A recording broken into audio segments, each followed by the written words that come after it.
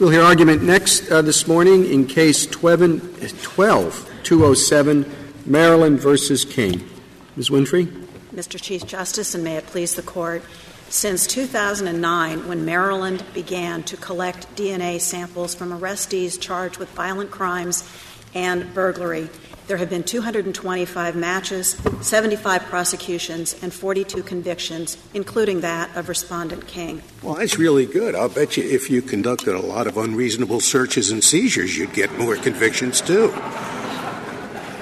That proves absolutely nothing. Well, I think, Justice Scalia, it does, in fact, point out the fact that the statute is working, and in the State's view, the Act is constitutional. So that's its purpose, to enable you to identify future criminals, or the perpetrators of future crimes. That's the purpose of it? I thought that wasn't the purpose set forth in the statute. No. Not just to identify people. The purpose of the statute is to enable the State to identify perpetrators of serious crimes and to use the information to make bail determinations for people who are validly in their custody. I'm having a hard time understanding the bail argument because in my time, most bail decisions are made at the time of arrest. And here the arrest was in April and the results didn't come up until August.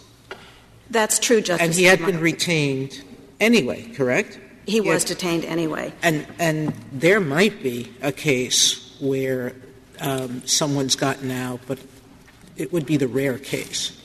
Well, you don't use it routinely for the bail determination. At this point, you're absolutely correct, Justice Sotomayor. We don't use it routinely for a couple of reasons. For one, as in Mr. King's case, there has been in the past a more substantial delay in getting those results back.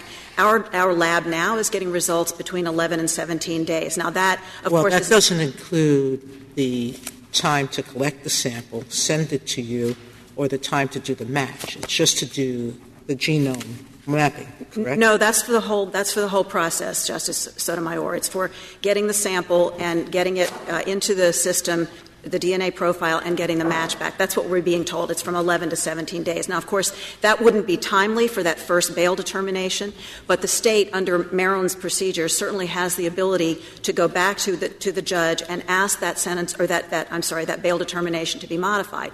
And in point of fact, though, we don't have any particular statistics in Maryland.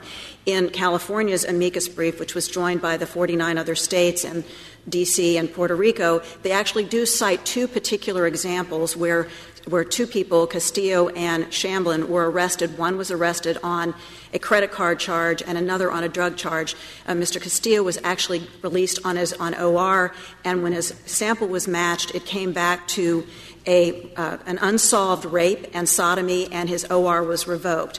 In Mr. Shamblin's case, he was granted diversion because his drug charge was a relatively low-level offense, and when the match came back, it tied him to a rape and murder. His diversion was revoked, and he's currently pending trial for both of those charges. Your procedure limits the collection to certain violent offenses. It right? does, Mr. Chief Justice. But your argument would not be so limited, would it? Under your theory, there's no reason you couldn't undertake this procedure with respect to anybody pulled over for a traffic violation. Well, in Maryland, it's not just the fact that we have those violent crimes and burglaries.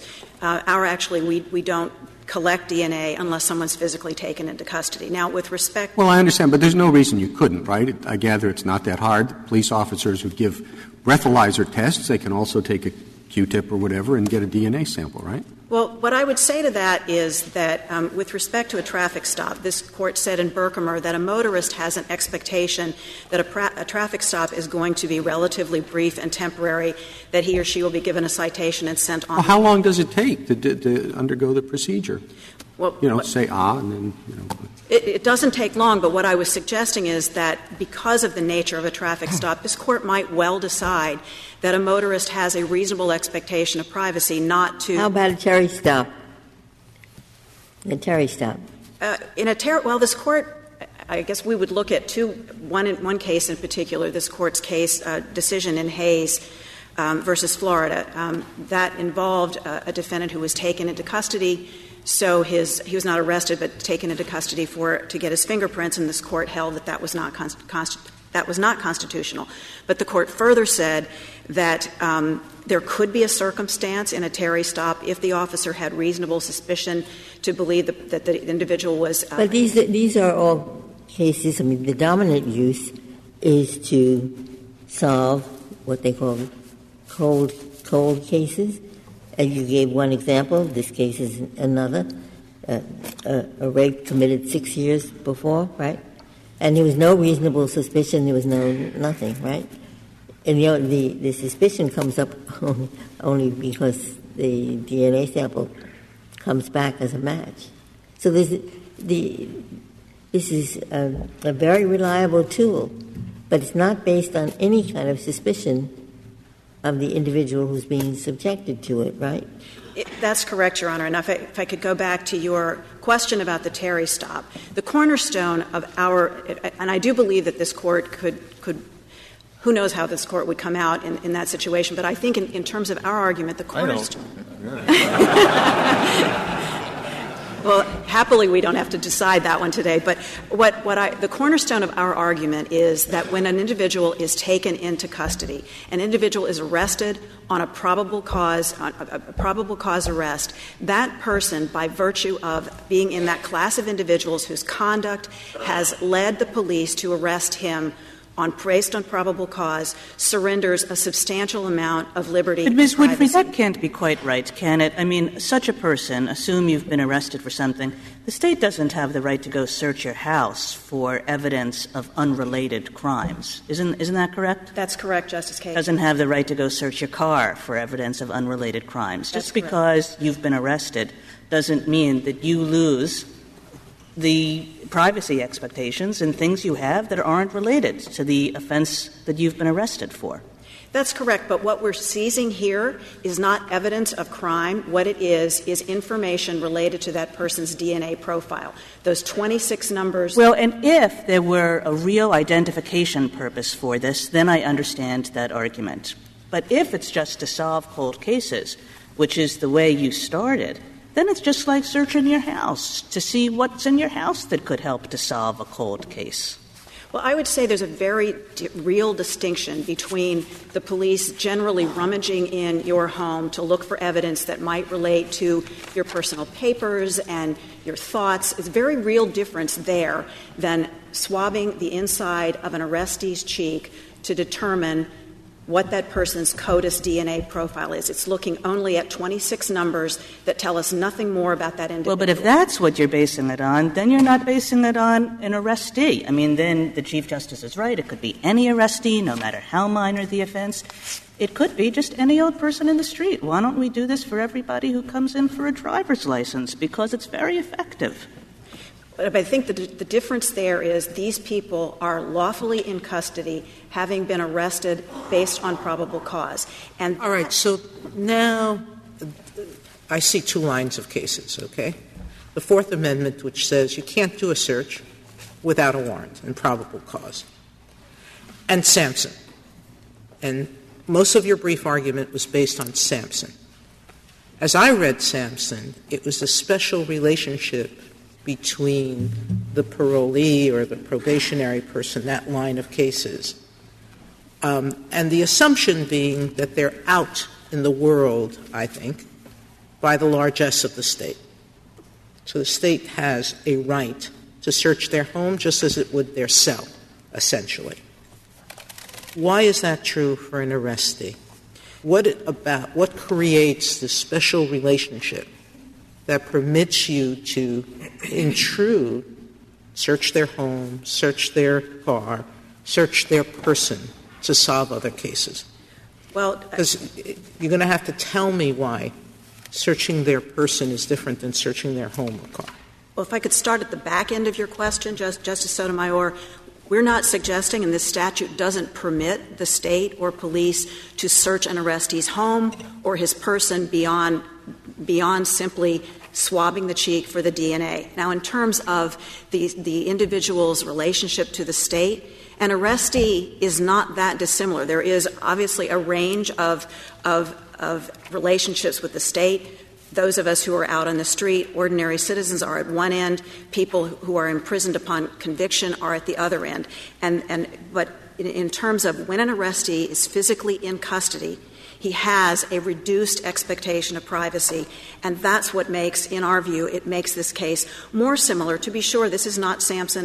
There's no one case in this Court's jurisprudence that's exactly like this. There's no other case but Sampson and that line that permits searches on this balancing. Well, so what I want to know is, what's the legal theory now? How far do we let the state go each time it has some form of custody over you? In schools, in workplaces, wherever else the state has control over your person.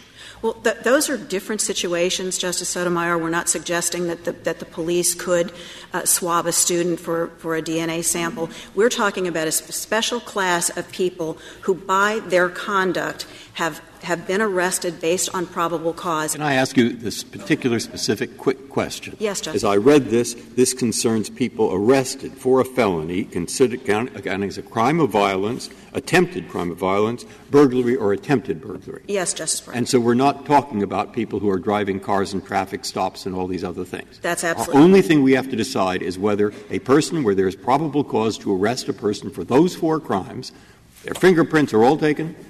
Yes. And whether they also can take DNA. That's the issue. That's correct, Justice Okay, Breyer. nothing else. Thank you. If there are no further questions, I'll reserve the remainder of my time for. Thank you, counsel.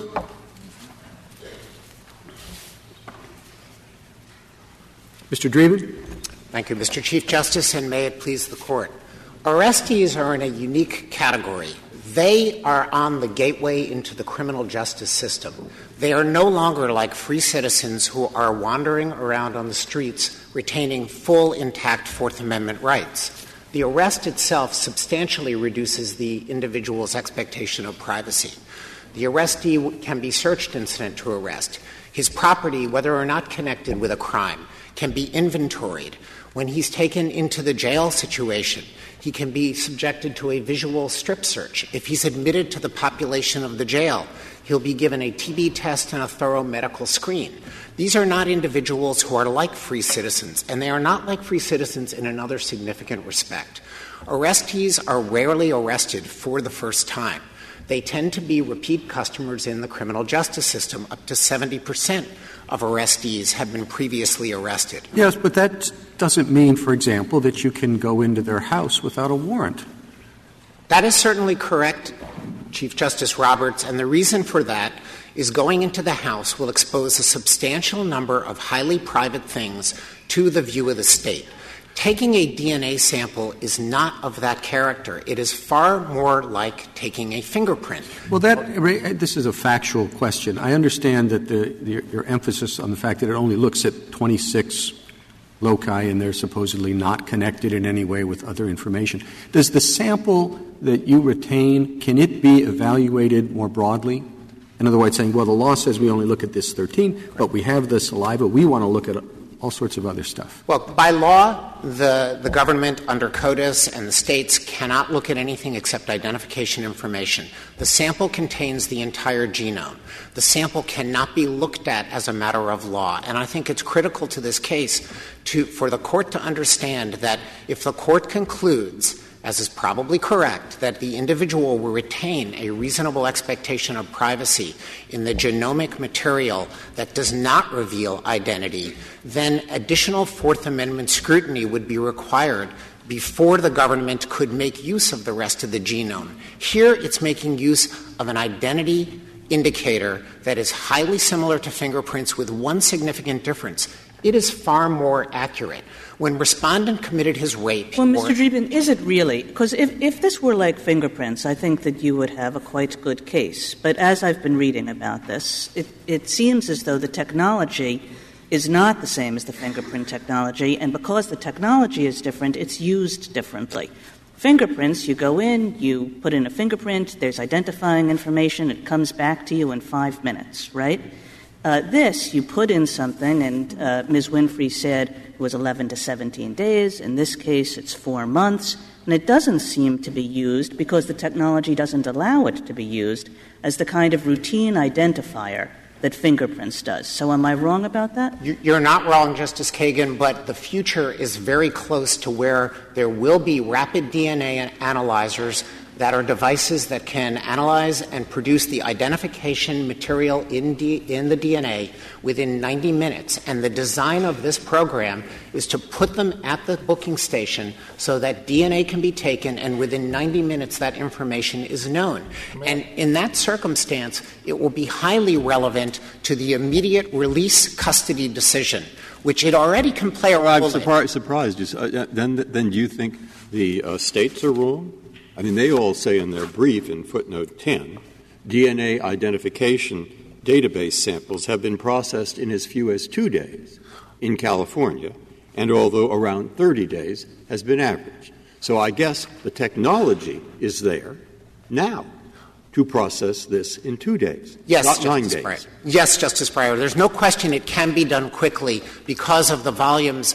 I'm not contending that today. In the case of, do you have any information, are there instances with fingerprints where returns have not come back for as long as 30 days? Or are they all, or almost all, done in 5 minutes? Fingerprint histories tend to come back quickly, except if the prints are unrecognizable or unreadable. It's very significant, I think, that fingerprints are used for crime solution as well as. Before you go to that, fingerprints have been taken, I believe, from people who are booked for offenses for many, many, many years. Isn't that right? Correct. And when did the FBI's AFIS system for comparing fingerprints by computer begin? That I cannot tell you, Justice Alito. It is now in use. It's in use both for identification and, contrary to the representation of Respondent in his brief, fingerprints are run against the latent fingerprint database, which reflects fingerprints from crime scenes.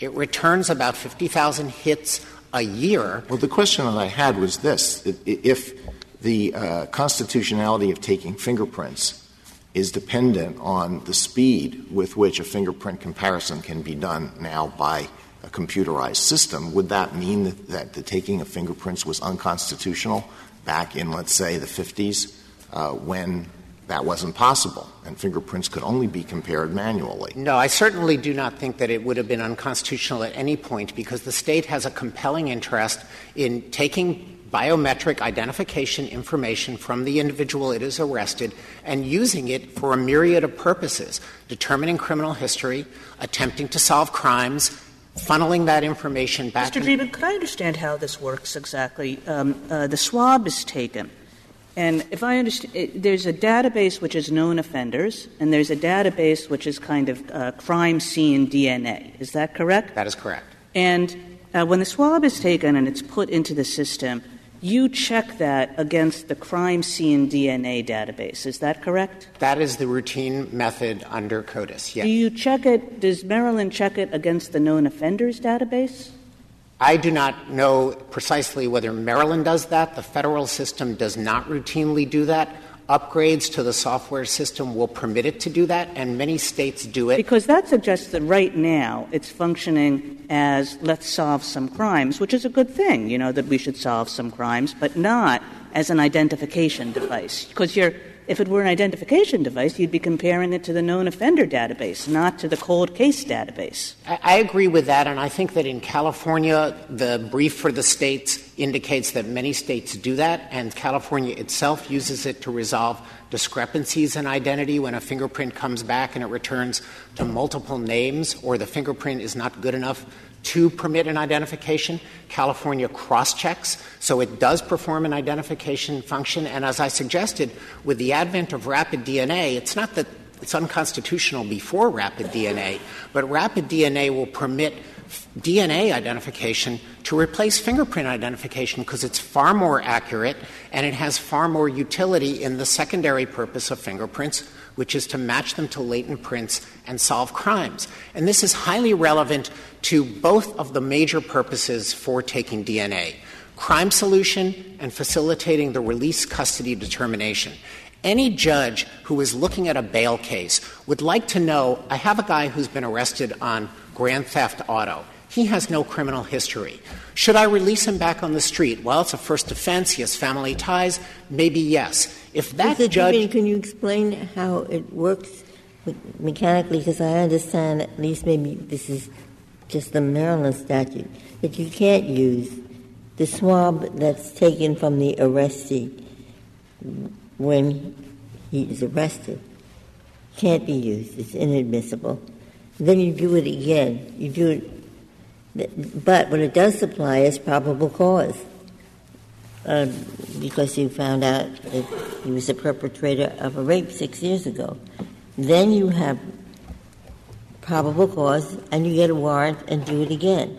What is the reason for the doubling of doing it twice? That serves an enhanced reliability function to ensure that there's no mix-up, and it provides an evidentiary function of permitting the new DNA match to be admitted in a sample that's taken under the warrant. It has nothing to do with undercutting the value of taking DNA on the spot, because I was indicating the judge who would know this defendant's DNA came back and returned a cold case hit to a murder-rape.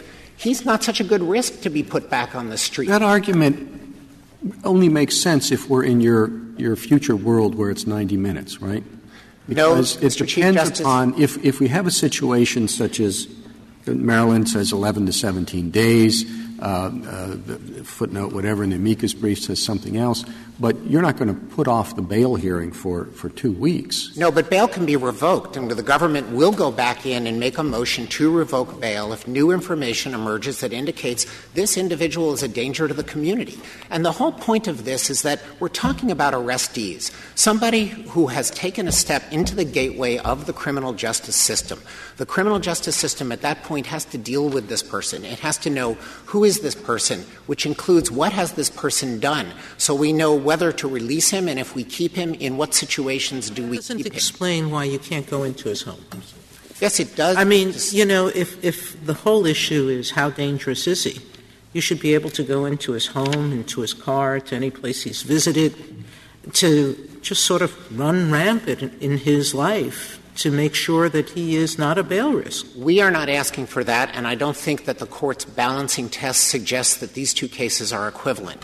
My first submission is that because we are talking about— But you are, because what you're saying really is law enforcement need alone, without any suspicion whatsoever of another crime, permits you to take this information from the person and use it. I'm saying that because an arrestee is someone whose conduct has given rise to probable cause that he committed a crime, he's in a different position from ordinary citizens. And this Court does, as it did in Sampson and in Knights, balance the expectations of privacy against the governmental interests. And here, the expectation of privacy is minimal in the cheek swab and the information obtained. Of course, in Sampson and Knight, you're dealing with people who are still subject to the criminal sentence.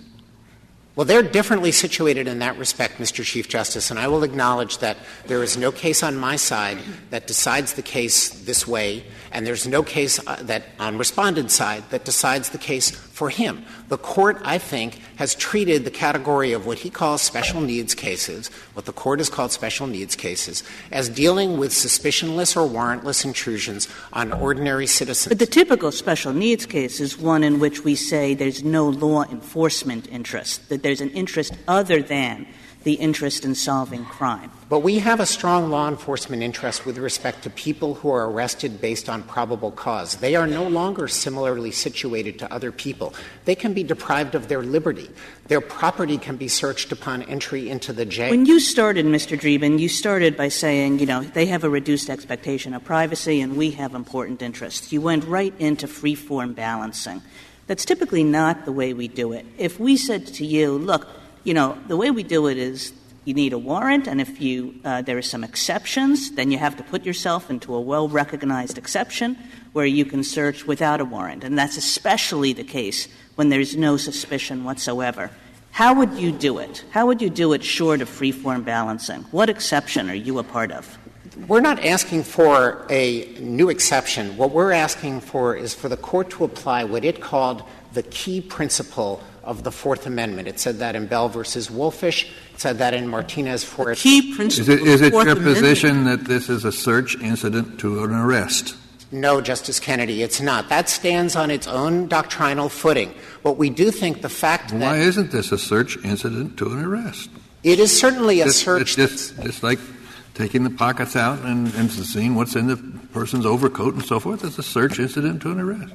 You can certainly look at it as an incident of the arrest. The court's search incident to arrest cases have been bottomed on different justifications than the ones that we're advancing here. I'm entirely happy if you, Justice Kennedy, view it as an incident to arrest in that sense, because I think that it is appropriately viewed as something that the government has a compelling interest in doing once a person has been arrested, and that is knowing who that person is, which includes knowing what the person has done. And DNA does that in a far more powerful way than fingerprints has done. But our search incident to arrest cases don't allow that. That's sort of the point. They allow you to search for firearms. They allow you to search for material that relates to the crime for which the person has been arrested. But you can't search the person for other stuff. That's inaccurate, Justice Scalia. A search incident to arrest allows a full search of the person for any destructible evidence, because a person who has been arrested has a tremendous incentive to destroy evidence. And I just want to come back to evidence relating to matters other than the crime of arrest? Yes, on the individual's person, the crime of arrest limitation appears only in Arizona versus Gantt, and it relates to cars. But I think it's critical to note that Respondent has conceded that an individual can have their DNA taken once convicted. Suppose we have the same individual who's picked up on grand theft auto, and that individual knows that if he's convicted of grand theft auto, he is going to have his DNA taken. But he also knows that he's committed a string of rapes. And if the government cannot take his DNA now, it will not connect him. May I complete the sentence? It will not connect him to those rapes. So he has a tremendous incentive to flee. The government has a tremendous need for this information at the time of the arrest to solve crimes, exonerate the innocent, and give closure to victims. Thank you. Thank you, Mr. Dreeben. Mr. Shanmugam. Thank you, Mr. Chief Justice, and may it please the Court. Maryland searched my client without a warrant in order to investigate crimes for which there was no suspicion. It is settled law that warrantless, suspicionless searches are presumptively unconstitutional. The State cites he was held with probable cause. That is correct. And his custody was restrained. He was in a police station. That is also Were handcuffs put on him during the transport process, do you know? I don't know that the record indicates that. But they could have been. Yes. So his liberties were constrained in all those respects. He would have to take off most of his clothes to be subject to a pat-down search. They could look in his briefcase. Yes. Just to be clear, Justice Kennedy, we're not disputing the proposition that certain intrusions on privacy are permissible as to arrestees.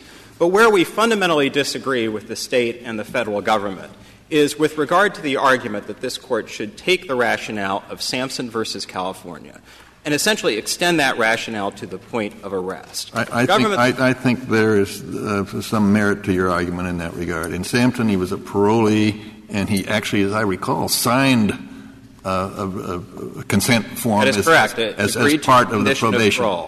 That is correct. That is right, but I'm curious as to why your position is that, let's say he's served his time. He's no longer subject to the criminal justice system. He's not on parole. He's not a probationer. You concede that the DNA evidence can be taken from him.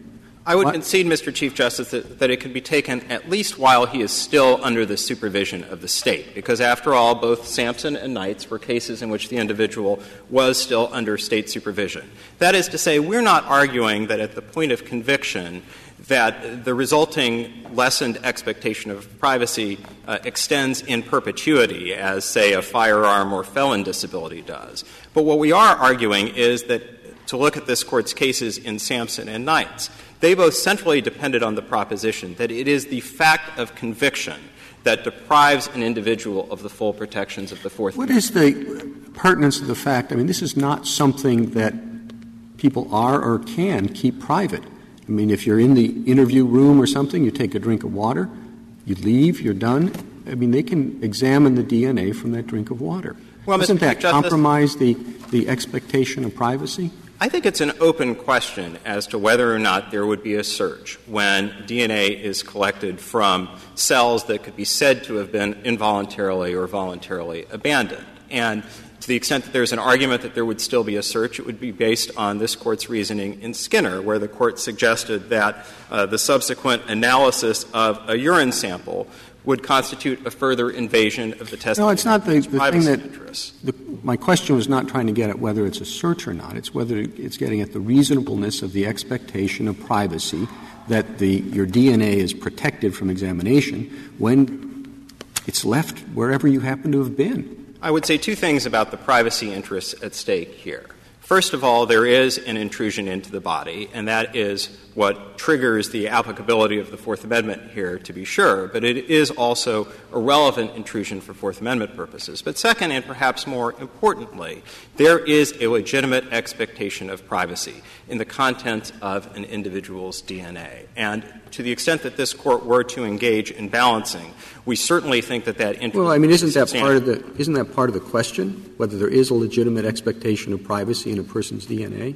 Yes, and we think that the answer to that question is yes. Well, I know, but you're simply I guess that's begging the question. And, well, I just be repeating my question. How legitimate is it to you to expect privacy in something that the police can access without you even knowing about it, without any voluntary or involuntary, if you take a drink of water, if you leave behind a cigarette butt? Mr. Chief Justice, I heard Mr. Dreeben to concede, as I think he must, that an individual retains a legitimate expectation of privacy in at least some of the information contained in the individual's DNA. And I suppose we can have a dispute about what types of information would qualify. But I think it really is settled that there are profound privacy concerns raised by the government's coming into possession of an individual's DNA.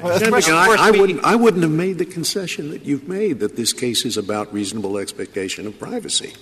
If there's no reasonable expectation of privacy, there's no search. But here there is a search. You have a physical intrusion. You pull a guy's cheek apart and stick a swab into his mouth. That's a search. Well, reasonable expectation of privacy or not. Justice Scalia, I didn't think I was conceding anything. Well, but you did. If I was, let me just be clear. We don't think that this Court should be engaging in balancing here. Indeed, that is really our principal submission. But do you think the intrusion is worse? You just take a swab and you go inside somebody's cheek as opposed to rolling fingerprints? Which is a greater intrusion? Well, we think that it is settled that intrusions into the body constitute a search for Fourth Amendment. I suppose that the argument could be made, Justice Alito, that there is a similar trespass on the person and therefore a search when fingerprints are collected. I would note parenthetically that in the first half an hour of this argument, we heard no explanation either by the State or by the Federal Government as to their theory as to why fingerprinting is constitutional. Well, the thrust of a lot of what we've been presented with in the briefs and what we've heard this morning. And by the way, I think this is perhaps the most important criminal procedure case that this Court has heard in decades.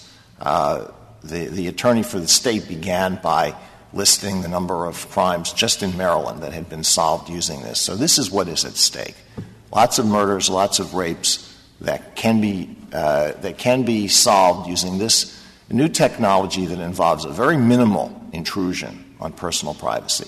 But why isn't this the fingerprinting of the 21st century? What is the difference? If it was permissible, and it's been assumed to be so for decades, that it is permissible to fingerprint anybody who's booked, why is it not permissible to take a DNA sample from anybody who's arrested? Justice Alito, we think that fingerprinting is distinguishable on three grounds. First of all, as a practical matter, an individual's DNA contains far more information and far more personal information than an individual's fingerprints. But as a doctrinal matter, we think that fingerprinting is distinguishable. Well, as to the first, in our cases involving searches for where a urine sample is taken to determine drug use, the urine can be analyzed for all sorts of things besides the presence of drugs. And the Court has said in those cases we're only going to consider that we're considering that this is a reasonable search with respect to the determination of whether the person has taken drugs, not all the other information that might be obtained from it. But that is because, Justice Alito, in those cases like Skinner and Von Raab and Vernonia, there was a special need apart from the ordinary interest in law enforcement. And here it is clear that the primary purpose of the Maryland statute and indeed the similar statutes on the federal and state levels was the ordinary interest in crime control, to solve unsolved crimes. And that is why those special needs cases are distinguishable, and I think that that's why the state essentially disavows any reliance on the special needs doctrine. What are your other two distinctions? With regard to fingerprinting, we think that notwithstanding the physical intrusion involved with taking an individual's fingers and putting them on the pad, that the better view is that fingerprinting is not a search. And to the extent that this Court has addressed the question, it has suggested that fingerprinting is not a search because an individual has no expectation of privacy in their fingerprints because their fingers are constantly I would like to get a complete answer to what Justice Alito and Justice Kagan both were asking, I think. I mean, to summarize that, if I look in terms of intrusion, I'm not talking legally, I'm talking practically. It doesn't seem to me, I can argue that it's certainly a much lesser intrusion than fingerprints. You have to stand there, have the thing rolled, stick out your tongue or something. I mean, it's hard to say it's more, for me. I'm not saying for others. Accuracy, it's much more accurate. And that doesn't just help the defendant. There's a whole brief here filed by the victims that have case after case where people spent 5 years in prison wrongly and where this system and the Codex helped victims avoid being arrested and sent to jail when they were innocent. So it works both ways. So 1, it's no more intrusive. 2, it is much more accurate. And 3 and 4 and 5, how it's different and worse in practice is what I'd ask you to summarize. Sure. And by the way, when you talk about what information you could get out of it, there's a brief filed by leading scientists in the field. And I came away from the brief thinking there isn't much more information because fingerprints can be abused too. Of course, you can learn loads through fingerprints. Photos? Try photos. My God, you could learn a lot. Who he was, who recognized, so all these things could be abused. But I came away from that brief, frankly, to think, well, in terms of the possibility of abuse, it's there. But these other things, photos too. Justice okay. Breyer, now you tell me, in light of that hostile question, I'd like you to tell me, okay, it's different from fingerprints and worse because of 1, 2, 3, and I'll write it down. I'll remember it. I promise. He gave us 1 and 2. I've been waiting for 3. Well, let me get Will you drop the shoe? I will gladly get to 3 with regard to fingerprinting, and then I'd like to say a word about balancing in the event that the Court reaches it. Obviously, we don't think that balancing is appropriate here because we don't think that the special needs doctrine is applicable and we don't think that Sampson should be extended to arrestees. But with regard to fingerprinting, the other reason why we think fingerprinting is different, above and beyond the fact that we think that the better view is that fingerprinting is not a search, is because fingerprinting, as it is currently practiced, does serve a special need. The primary purpose of fingerprinting is to identify an individual who is being taken into the criminal justice system. That seems to me a real distinction in this case as it's been litigated. I take what the government is saying, something like, give us 5 years, and those won't look very different. In other words, we'll be able to do in 5 years' time exactly what we can do with fingerprinting, except it will be, as Justice Breyer says, more accurate. So we're just about 5 years ahead of that, so give us a break. And my response to that would be that under the special needs doctrine, what is relevant is not how a system could conceivably operate. What is relevant is the primary purpose behind the program at issue.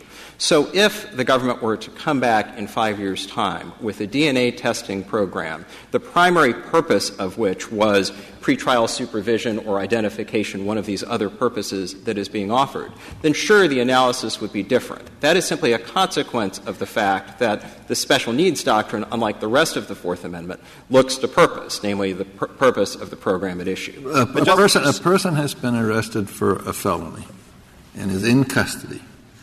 Does the justice system have an interest in knowing whether that person committed other crimes? The justice system always has an interest in law enforcement and solving crimes, and we certainly don't dispute that proposition. But what we do dispute is Mr. Dreeben's principal submission to this Court, which is that simply because law enforcement can do certain things to arrestees, it can do others. The primary things that law enforcement — my question is whether or not the police who have John Doe in custody for a felony have an interest in knowing at the outset or within a few weeks' time whether or not that person has committed other crimes. The difference between an arrestee and an ordinary citizen, Justice Kennedy, is that as to an arrestee, the police have probable cause to believe that the arrestee committed a particular offense. But they also have a reason for keeping him in custody. And my question is, do they have an interest and a legitimate interest in knowing if that person has committed other crimes? They have that interest, but if they want to investigate other crimes, they have to do what they would have to do as to an ordinary citizen. They have to have a warrant or some level of individualized suspicion. There are two different interests. One is we want to solve unsolved crimes. And the other is we want to be sure we have someone in our custody, and we want to be sure before he's released back into the community that he isn't a person who's committed 5 violent crimes before that. Now, your brief says, well, their only interest here is the law enforcement interest. And I found that persuasive because of the concern that it's going to take months to get the DNA back anyway, so they're going to have to release him or not before they know it. But if we're at a position where it now takes 90 minutes or will soon take 90 minutes to get the information back, I think that's entirely different because there you can find out whether it's just tied in with the bail situation. Do you want to release him or not? The touchstone of the analysis under the special needs doctrine is what was the primary purpose of the program at issue. And there is no evidence that pretrial supervision was a purpose of any of these statutes. That's because we're not yet at the situation where it takes 90 minutes. Sure, it's not going to do you any good if it's taking 4 months or whatever it took in this case. But if it's at the point where it's 90 minutes, it would be critical to make that determination. Well, Mr. Chief Justice, as I said to Justice Kagan, the constitutional analysis may very well change at a later point. But I think it's important to underscore that neither the State of Maryland nor the federal government identifies a single instance in which a pretrial supervision decision in their jurisdictions was altered as a result of the DNA.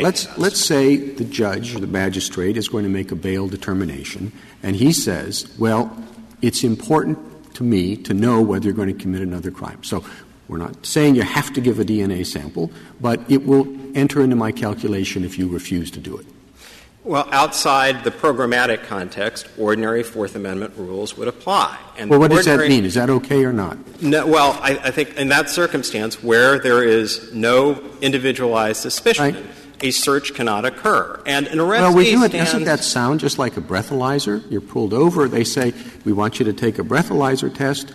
They says you don't have to, but if you don't, your license is suspended for 6 months or whatever. Why isn't that the same thing? Well, I will say that the one thing that is slightly different about your hypothetical, Mr. Chief Justice, is that the analysis might be somewhat different where what you're talking about is a condition of release. I think you would trigger the unconstitutional conditions doctrine, and the analysis might operate somewhat separately, somewhat differently. But just to conclude with regard to my answer to Justice Kennedy and then to get back to the rest of Justice Breyer's question, Justice Kennedy, with regard to arrestees, the intrusions on privacy that are permissible are all intrusions that relate to the arrest. So to take the two principal examples, the search incident to arrest doctrine, which you mentioned, and searches associated with an individual's continued detention, so the strip searching example, those doctrines have discrete justifications that limit their scope. So the search incident to arrest doctrine permits searches for officer safety,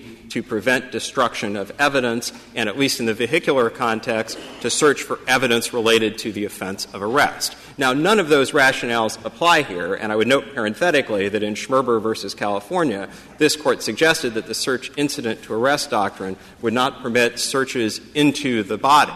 But we're also talking about identity. I assume that in Maryland and in a number of states, the time between release on bail and return for trial is more than 4 months. And if it's found as an identity matter that this person has a criminal record or that they're suspected of serious crimes, that is a mandatory ground for reconsideration of bail. And you say there's no interest in that. I'm not disputing that the government has an interest in knowing about prior offenses that an individual has committed. What I am simply saying is that the primary purpose of DNA testing, unlike fingerprinting, is to investigate unsolved crimes. That is the ordinary interest in law enforcement. And when the government is vindicating Mr. Shanmugam, I thought fingerprinting was used to determine whether the person has a record. We have this person, and now we check the fingerprints to find out if he has a prior record. That's different from to find out if he has committed a crime that we don't know about. But are fingerprints used to determine whether the person has a prior record?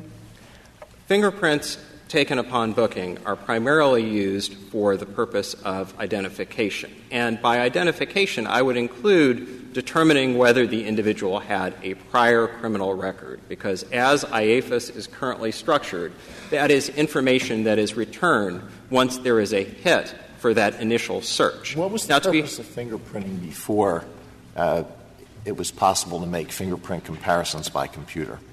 Well, I think fingerprinting really has from the outset served the purpose of identification, because fingerprinting really came into being approximately 100 years ago because in large urban areas officers could no longer identify individuals on site.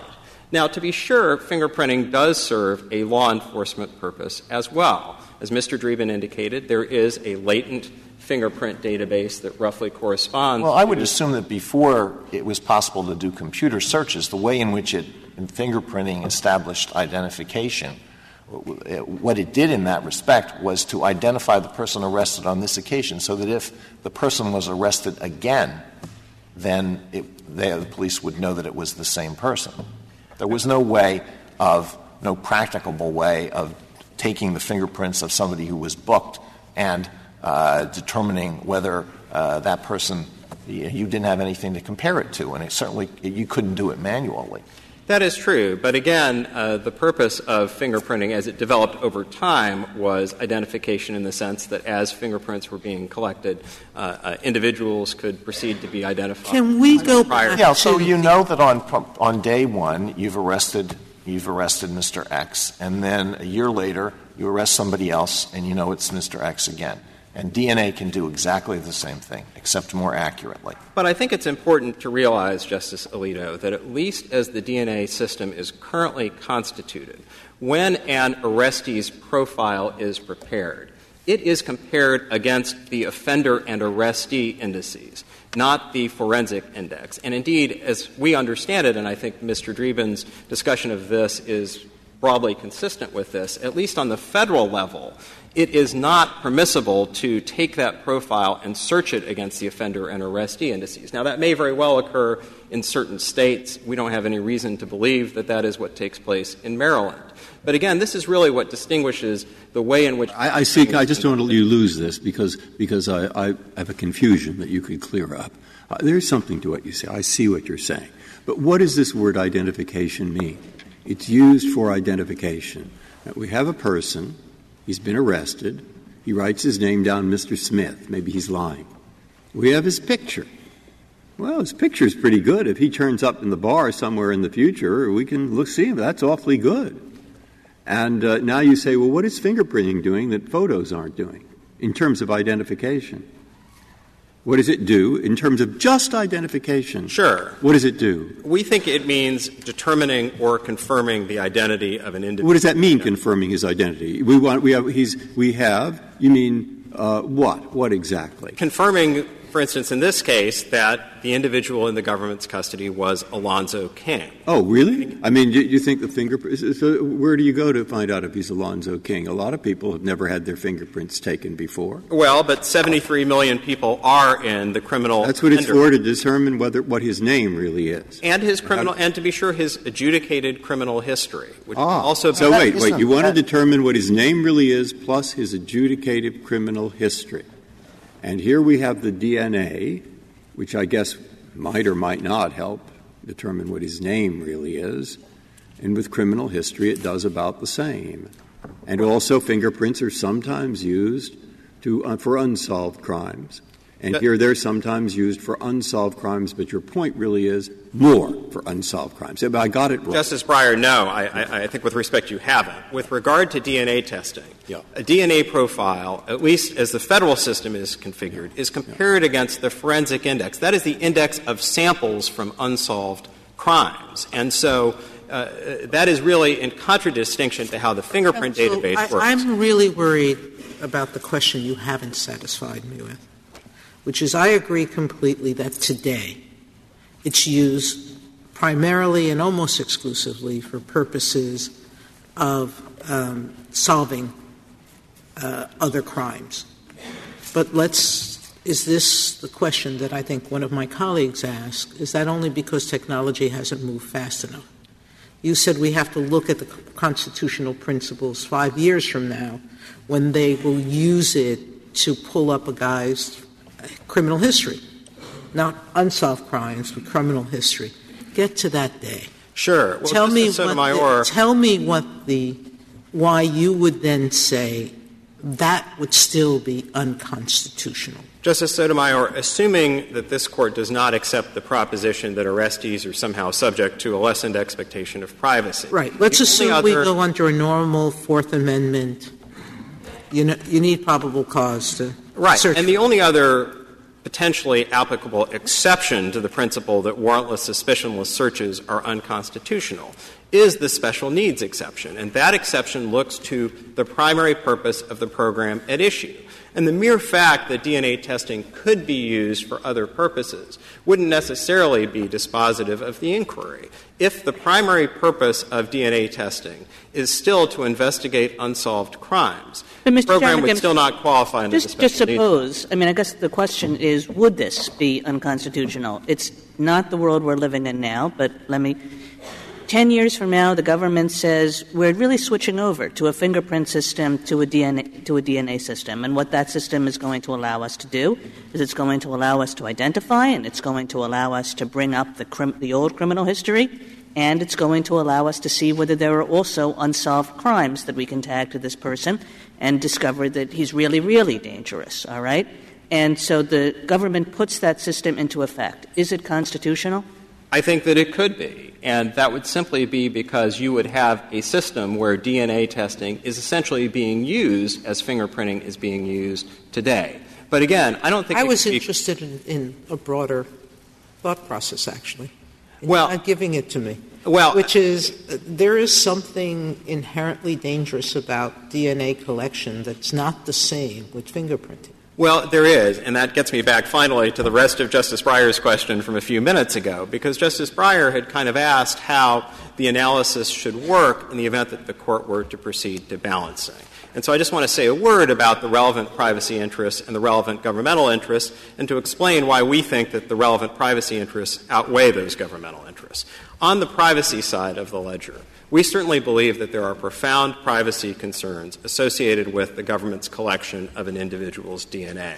And leaving aside the question of how much personal information is contained in the 13 loci, and we certainly think that there is significant personal information even as to those loci, I don't think there can be any dispute that when you evaluate the entirety of an individual's DNA, there is a great deal of personal information contained there. And in our view, that has to be taken into account when engaging in balancing. Now, the government's response to that is essentially the just trust us defense, namely that the government is not looking at all of that information. It is only looking at a certain subset of that information. But that has never been how this Court has analyzed privacy interests, at least outside the special needs context. Probably the closest analog is this Court's decision in Kylo versus United States, where the Court said that it was of no moment that the heat-sensing device that was at issue in that case did not detect any information about the intimate details of activities within the home. You disclose all of this intimate, private information when you take a drink of water and leave the glass behind. But, Mr. Chief Justice, as I said at the outset, we believe that there might still be, indeed we think the better view under this Court's cases, is that there would still be a Fourth Amendment search there. The only difference would be that you don't have the intrusion into the body that makes the question of whether or not there was a search here an easy one. Now, I want to say just a word about the governmental. Someone has a bloody shirt and throws it away in the trash in a public trash can along the street. You're saying that the police can't analyze that without a search warrant? The argument would be that the subsequent analysis of the DNA nevertheless still constitutes a search. And the most significant decision on this issue to date is the Fourth Circuit's decision in United States versus Davis, which I would encourage you to look at if you're interested in this issue, because it holds that the extraction of the DNA from an item that was lawfully in the government's custody still constitutes a search. Let me say just a word, though, about the governmental side of the balance here, because I think this is important. Ms. Winfrey started with the statistics about the efficacy of DNA testing of arrestees. But our submission is simply that when you look at the relevant subset of cases, namely individuals who have been arrested but who are not subsequently convicted of the offense of arrest, the law enforcement value of DNA testing is relatively modest. My understanding is that there has been — Your client was convicted of the offense of arrest. That is correct. And it was a serious offense, punishable by up to 10 years imprisonment. Well, my Isn't that client — correct? And he was sentenced to 4 years. That is — my client was convicted of the crime of arrest, to be sure, but under the Maryland statute, that crime was not a serious enough crime to qualify for DNA collection at that point. For Fourth Amendment purposes, do you think that it is permissible to take a DNA sample from someone who is convicted of an offense that would qualify as a felony under common law? We think that it would be permissible to collect DNA from any individual who has been convicted and is subjected to the continued supervision of the state, and that is simply because those individuals have a lessened expectation of privacy. But just to get on the table — in the custody of the state, does the government have to destroy it? They served their time, their privileges have been restored. We don't think in that circumstance, Justice Ginsburg, that the government would have to destroy the DNA sample. Does a felon who's been arrested have a reduced expectation of privacy at the time of arrest? I'm sorry. Does a person who has been arrested for a felony have a reduced expectation of privacy at the time of his arrest? I would not say that that person has a reduced expectation of privacy. What I would say is that there are certain intrusions on privacy, some of which are quite substantial, that are permissible because there are justifications unique to the arrest. So in Florence, this Court permitted the strip search of an individual who was being admitted into the general jail population based on the special need of ensuring prison safety and preventing contraband from being introduced into the prison. Thank you, counsel. Ms. Winfrey, you have 3 minutes remaining. On the question of rapid DNA, the FBI estimates that we're about 18 to 24 months away from that world. And I would cite the National District Attorneys Association amicus brief on page 20, where it discusses that this is not science fiction. So we're very, very close to that. And I wanted to just address a couple of the questions that arose during Respondent's presentation. Justice Kennedy, the State does have a compelling need and a compelling interest in knowing who is in its custody, and arrestees do not have a legitimate expectation of privacy in their identity. We have a legitimate and compelling need to identify suspects and to aid in solving crimes. And our definition of what identification is somewhat broader than Respondent's. It's not just what his name is and what his face is and what his fingerprints show. It is that CODIS DNA profile, those 26 numbers. So that in our view, that's a broader definition of identity. And I wanted also just finally to address Justice Alito's question. This is the fingerprinting of the 21st century, but it's better. Typically, DNA evidence is used to identify rapes and murderers. Fingerprints typically do not solve those kinds of crimes.